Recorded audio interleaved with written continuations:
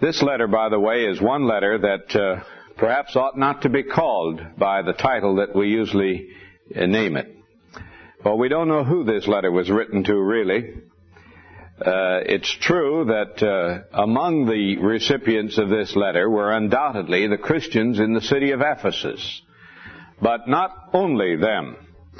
In fact, many of the manuscripts of this letter from of the Greek originals contain in verse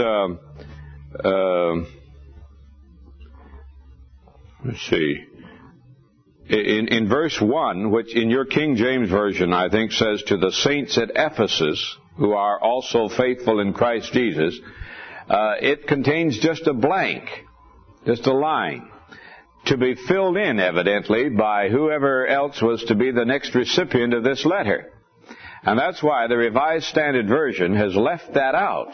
And in our version, it does not say to the saints at Ephesus, but just simply to the saints who are also faithful in Christ Jesus. In Paul's letter to the Colossians, there's a reference also to a letter that he wrote to the Laodiceans. And we don't have in our Bible a letter called the Epistle of Paul to the Laodiceans, but many have felt that it is the same letter that we call the Epistle to the Ephesians. And the reason for that is because in the Revelation of John, the last book of the Bible, it begins, you remember, with 7 letters to the 7 churches of Asia.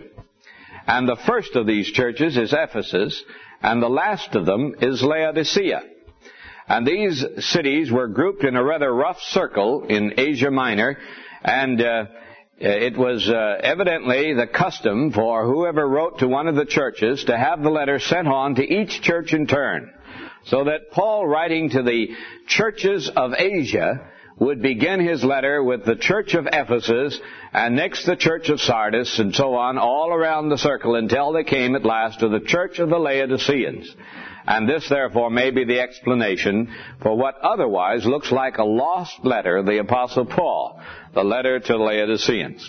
At any rate, this letter sets forth in a marvelous way a truth that no other section of the New Testament describes so completely: the nature of the body of Christ.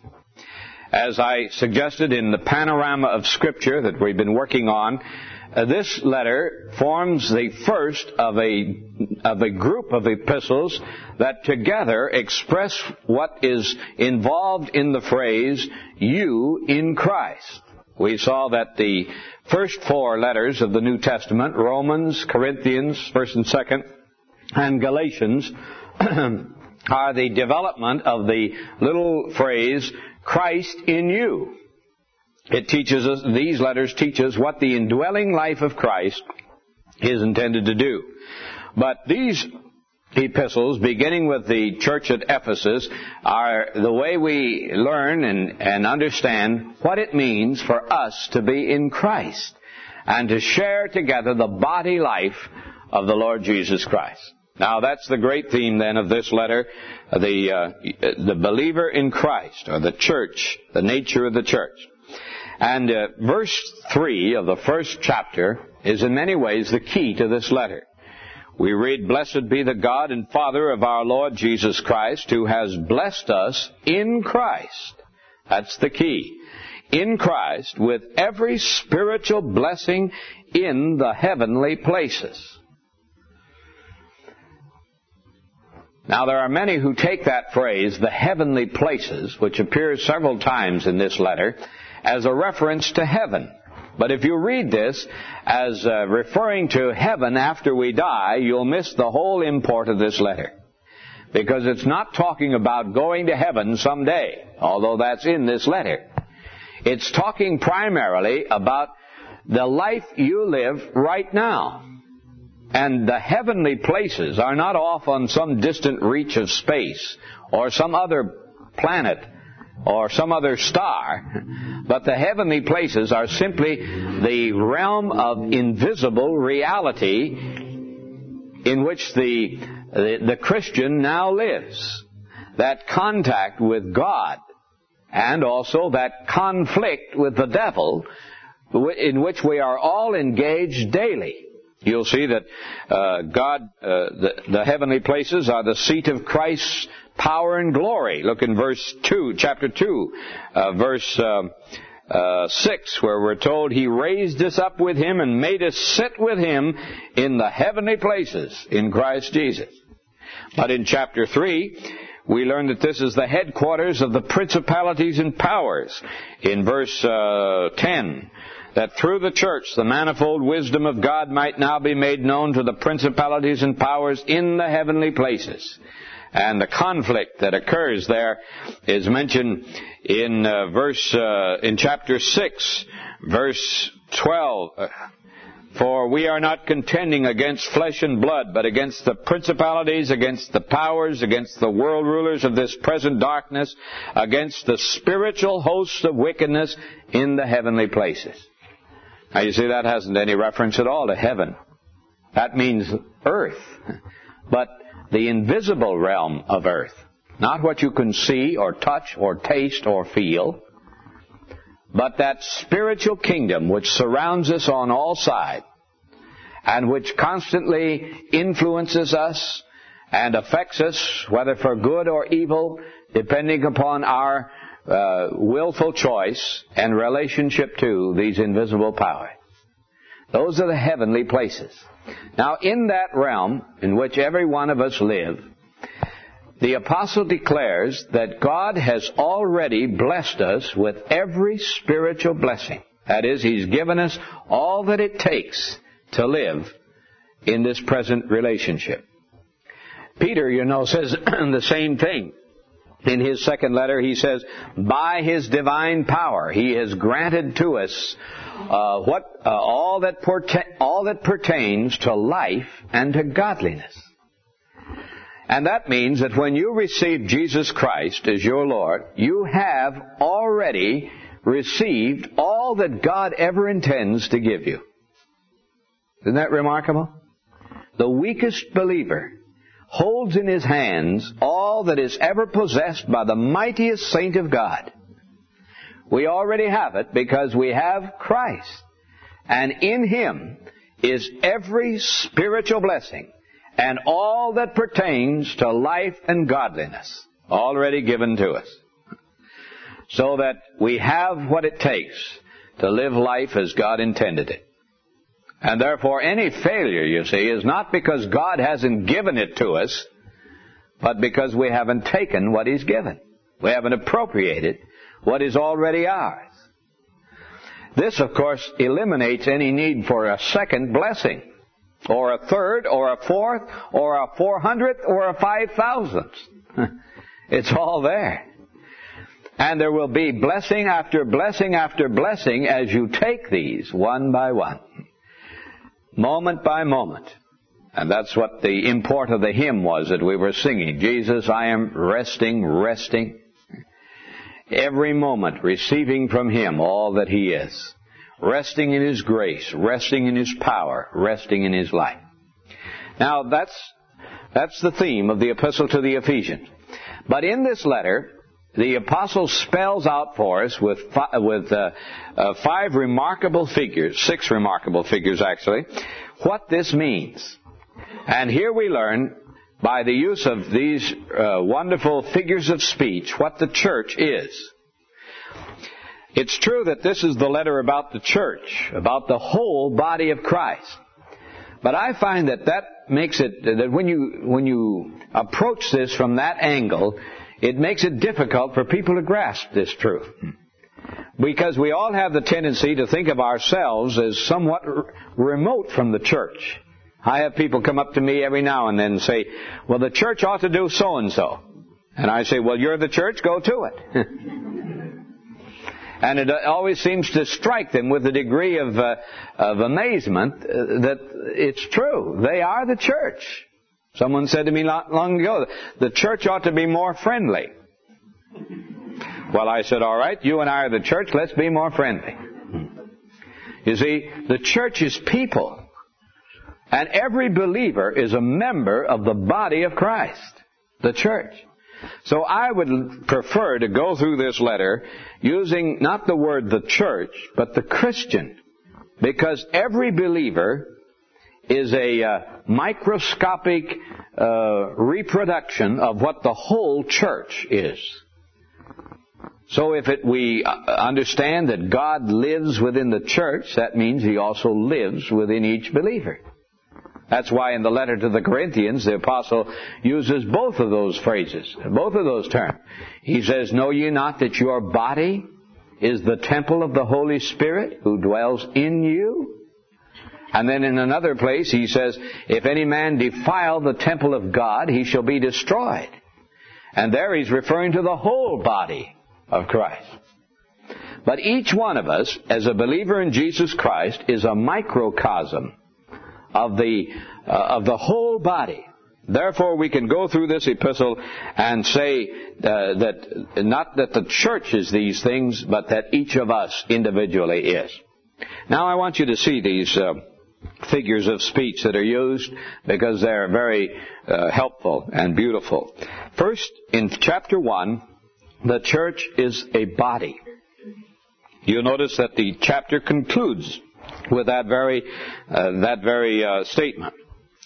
Verse 22, "He has put all things under His feet and has made Him the head over all things for the church, which is His body, the fullness of Him who fills all in all."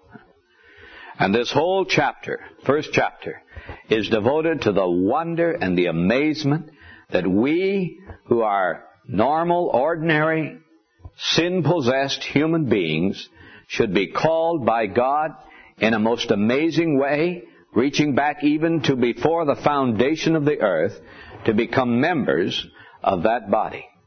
And the process by which this occurs. It's a tremendous declaration. The Apostle Paul never got over his amazement that he, bow-legged, bald-headed, despised by many, regarded with contempt in many circles, was nevertheless a member of the body of Jesus Christ, and was called of God before the foundation of the earth, and given these tremendous blessings so that he was equipped with everything that life could demand of him. Now that's the body of Christ. And what's the purpose of a body? Well, it says in this verse, it's the fullness of Him who fills all in all. In other words, it's the expression of the head. That's what your body is for, isn't it? It's intended to express and perform the desires of the head. The only time that a human body does not do that is when some secondary nervous center is artificially stimulated, like the knee-jerk reflex. You know, if you hit your knee with a hammer in the right place, it'll kick up in the air without you being aware of it or even willing it. Even if you choose not to will it, it will still do that. And I sometimes wonder if some of the activity of the church can't be ascribed to that kind of a thing. Maybe that's why the world thinks we're all a bunch of jerks. At any rate, this is the function of the body, isn't it? It's intended to be the expression, the fullness of Him who fills all in all. What a mighty sentence that is. Do you ever think of yourself that way? Do you ever dare to think of yourself as the way God thinks of you? As a body to be wholly filled and flooded with God Himself. Isn't that mighty? Well, that's the church in chapter 1. In chapter 2, you have the church as a temple. And again, it's toward the close of this chapter that this is given to us. In verse 21, we read, "In whom the whole structure is joined together and grows into a holy temple in the Lord, in whom you also are built into it for a dwelling place of God in the Spirit." Here's a holy temple. You know, one of the greatest things that's taking place in the world today is this building that God is erecting through the ages.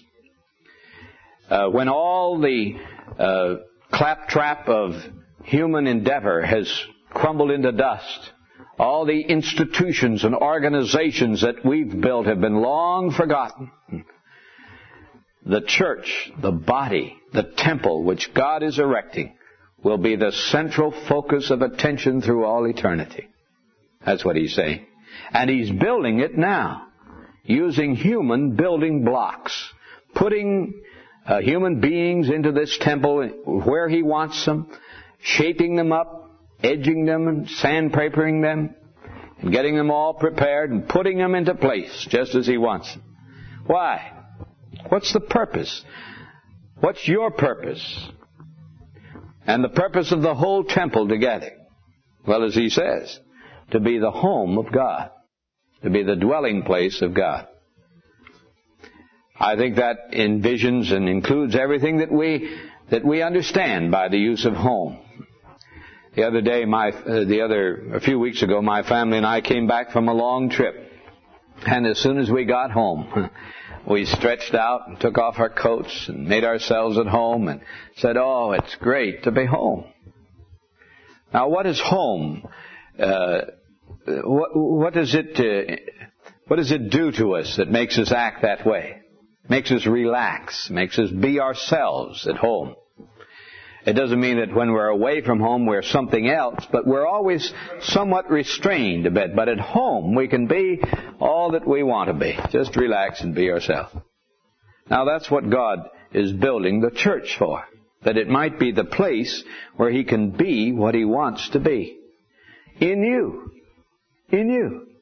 God can fully relax and be all that He is in you. That's why He's building you, calling you. Well, look at the next one. The third chapter includes a different figure. Here we learn that the church is a mystery, a sacred secret. Look at verse 9, or beginning with verse 8. Paul says, "To me, though I am the very least of all the saints, this grace was given to preach to the Gentiles the unsearchable riches of Christ, and to make all men see what is the plan of the mystery, hidden for ages in God, who created all things, that," and here comes the mystery now, "through the church, the manifold wisdom of God might now be made known to the principalities and powers in the heavenly places." There are wonderful things in that. This means that God has had some secret plans at work through centuries that He's never unfolded to anybody. But He's had a goal in mind and a purpose in mind that He intends to fulfill. And the instrument by which He's going to do it is the church.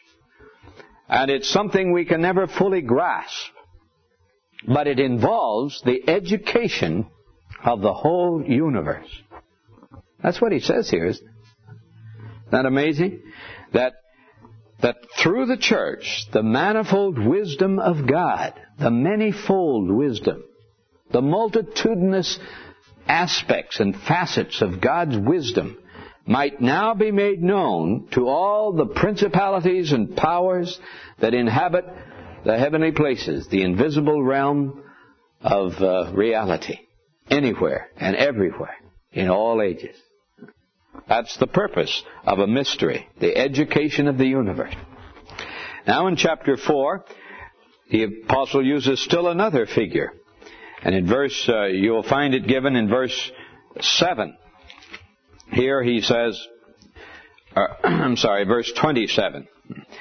He says, I'm reading this wrong. It's verse 24. And put on, he says, the new man, the new nature, created after the likeness of God in true righteousness and holiness. The church is a new man, because every Christian in it is a new man. You know how this links with Paul's word in 2 Corinthians 5:17. If any man be in Christ, he is a new creation. Old things have passed away. Behold, all things have become new.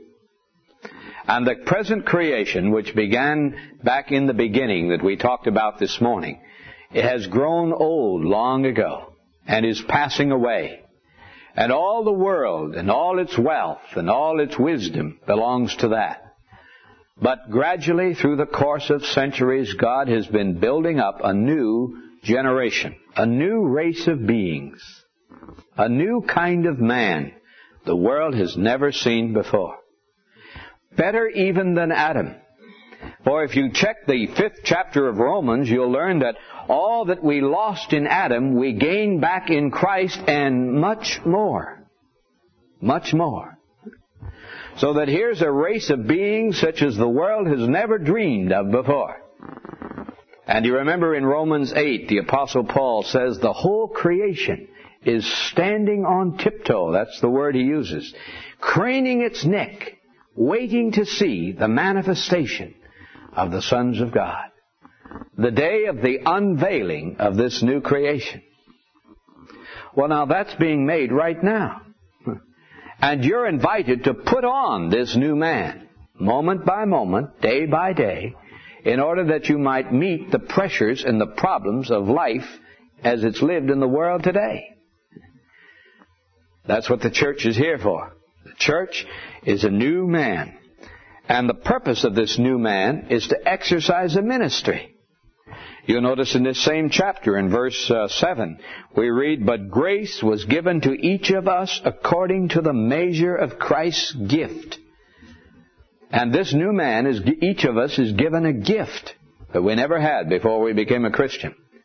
And our job, our reason for existence, the reason Jesus Christ put us here on earth and leaves us here, is that we might discover and exercise that gift. I don't know anything more important than this. The reason why the church has failed and faltered and lagged and lost is because Christians have lost this great truth, that each one receives directly from the Lord. That includes the youngest to the oldest of us who know Jesus Christ. The risen Lord has given to you a gift. Just as He gave the talents to the man in the parable. And He says, "Occupy till I come." And when He comes back, His judgment will be on the basis of what did you do with the gift that I gave you. That's the exercise of the new man.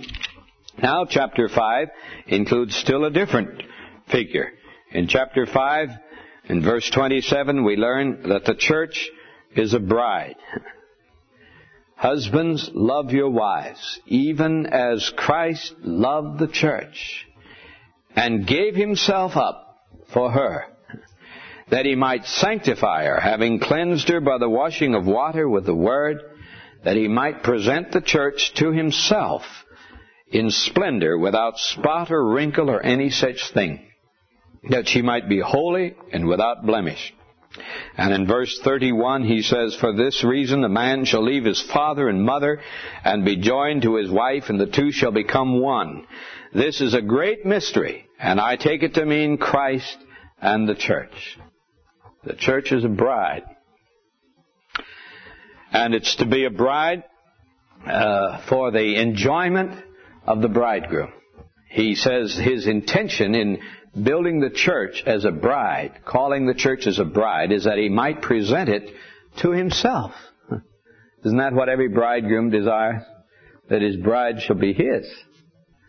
While they're engaged, or even during their early days of courtship, she may go out with some other fellows. But when they're engaged, she's promised to be his. And they're both waiting for the day when that can be realized.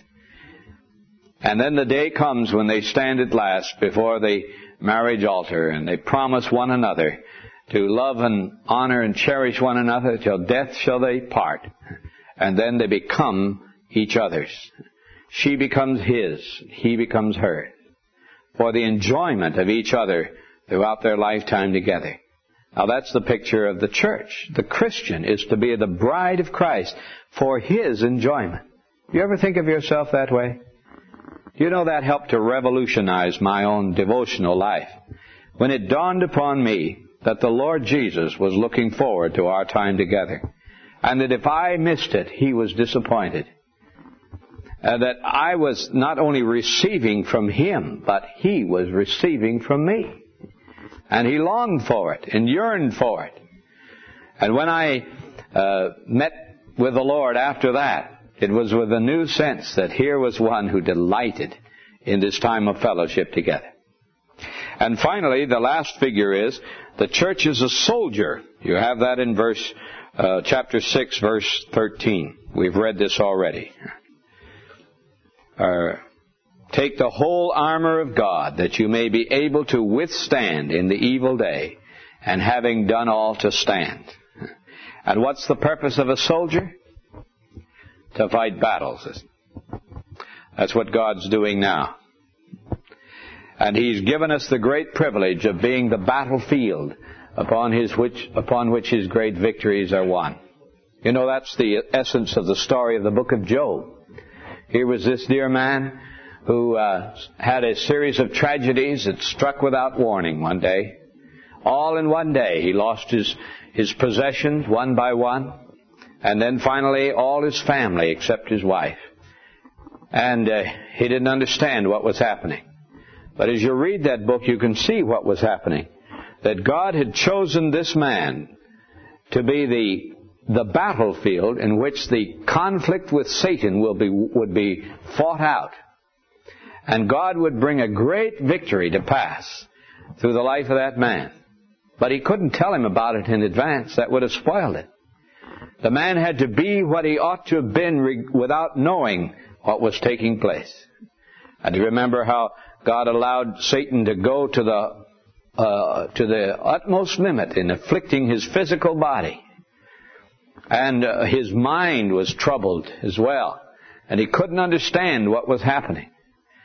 But when the battle was over, God greatly blessed Job and used him mightily and taught the people of God a lesson ever since, that the trials and the difficulties that you go through are not always for yourself alone, but they're the means by which God wins mighty victories against these unseen powers. And we're called to be these soldiers who learn how to fight. Remember how John writes to his dear Christians, and he calls them little children? And he says, I write unto you, young men, because you are strong and have overcome the wicked one by the word of God. You've learned how to fight, how to move out, how to throw off the confusing restraints of the world, how not to be conformed to the age in which you live, but to move against the tide, swim against the current. And God was greatly glorified in that. I love the book of Daniel. We've been reading it at home in our family circle lately. And I love that because there's the story of a teenager who was a prisoner in a foreign land, exposed to a pagan environment, who had to fight the battle through day by day and count upon the faithfulness of God to keep him when everything was against him, time after time after time. And all the pressures that were brought to bear upon him were almost incredible. But again and again, Daniel and his friends met that test and won those battles and carried on through. And you remember that toward the close of the book, Daniel was sent a visitor. The angel Michael was sent to him. And he told him some great things, tremendous things. Daniel was allowed to see clear down the stream of time beyond our own day. And yet when the angel first appeared to him, Daniel was greatly troubled. He fell upon his face. His knees shook. He was fearful and afraid of this holy visitor. But the angel said to him, Fear not, Daniel, for thou art a man greatly beloved. Why? Well, because he was a faithful soldier. And this is the privilege that God is calling us to in this day of unrest and distress in earth. God's calling us to be soldiers, to walk in the steps of those who have won the battle before us and been faithful unto death if necessary. This is the privilege of those who are called, equipped with every spiritual blessing in order that they might be a body, a temple, a bride, a mystery, a new man, and a soldier for Jesus Christ. What a calling. And what's the exhortation then of this letter? Well, it's just in one verse. chapter 4, verse 1. I therefore, says Paul, a prisoner for the Lord, writing this out of a prison relationship, beg you to lead a life worthy of the calling to which you have been called. Don't lose sight of what God is doing. The world can't see it. They have no idea this is taking place. But you can see it, and don't lose heart. Let's bow together in prayer. Thank you, our Father, for this reminder from the pen of this faithful apostle of the character of the world in which we live, and the nature of the battle which we fight, and the glory of the calling which we have. We ask that you will make us faithful, faithful unto the end, faithful unto death if need be, that all the pressures may be met by the answering pressure of the Lord Jesus himself within, the Son of God who dwells within us, who makes his home in our hearts. What a precious fellowship this is. Make us to be faithful to it in Christ's name. Amen.